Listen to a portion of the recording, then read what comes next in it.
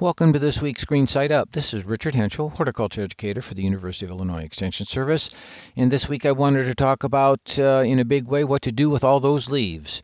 We can't stop them coming down anyway. The fall color is a show of, reds, yellows, gold. Really have kind of begun to subside about now. One good strong frost or freeze is going to stop that fall color, and then those leaves will start to come down. When that happens, you're going to see on our trees that are totally green yet one good freeze, and they'll rain down all green and dry looking, but at least they'll be off the tree so that you can deal with them. We have had some cold weather, so that's beginning to happen. If you have a lot of leaves to deal with, clearly they can't be mulched up back into the lawn. There may be more than you can put into your compost pile, along with your grass clippings that you might be bagging to try to keep up. So one of the things you can do is, if you have lots of woodland area and areas that you don't necessarily mow, if you can blow those leaves out into that wooded area and just let them be there according to how nature had intended. That's one way to deal with them. So if that's the case, then you can just kind of let them lie. You're adding them back into the natural habitat of native trees, shrubs, and our spring woodland flowers. So that's perfectly okay. Where your lawn and trees do exist together, mulching those leaves with the mower lets the small bits fall in between the grass blades, and again, that's a great benefit to you. That's going to turn into organic matter that not only feeds the soil, it feeds the microbial life in the soil, and in return they share some of that energy with your trees and lawn, so everybody enjoys a bit of energy and a bit of food out of that.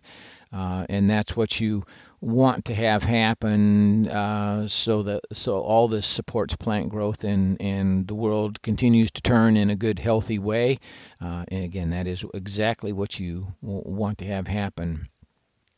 I mentioned earlier here that when that time comes that you have way too many leaves, besides blowing them into a native area, if it makes sense in your situation, you can blow the whole leaf into a perennial bed, or into the vegetable garden.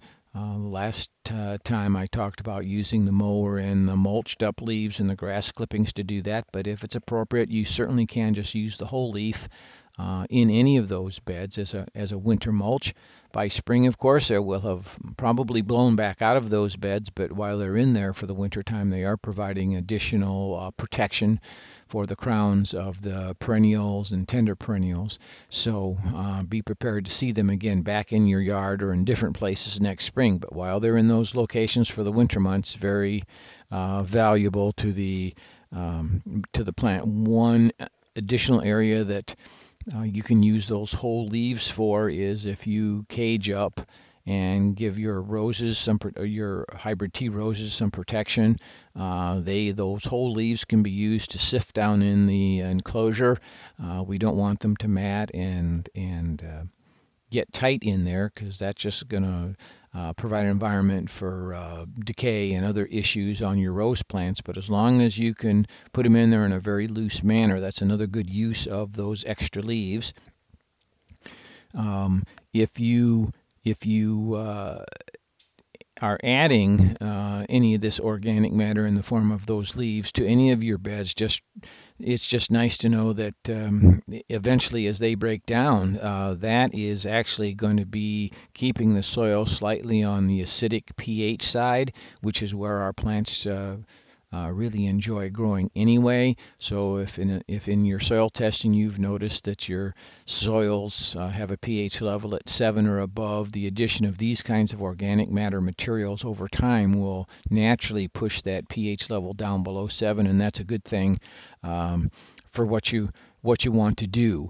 By the way, other ingredients for the compost pile would include or can include all the fresh vegetable peelings and scrap material out of the kitchen all winter long.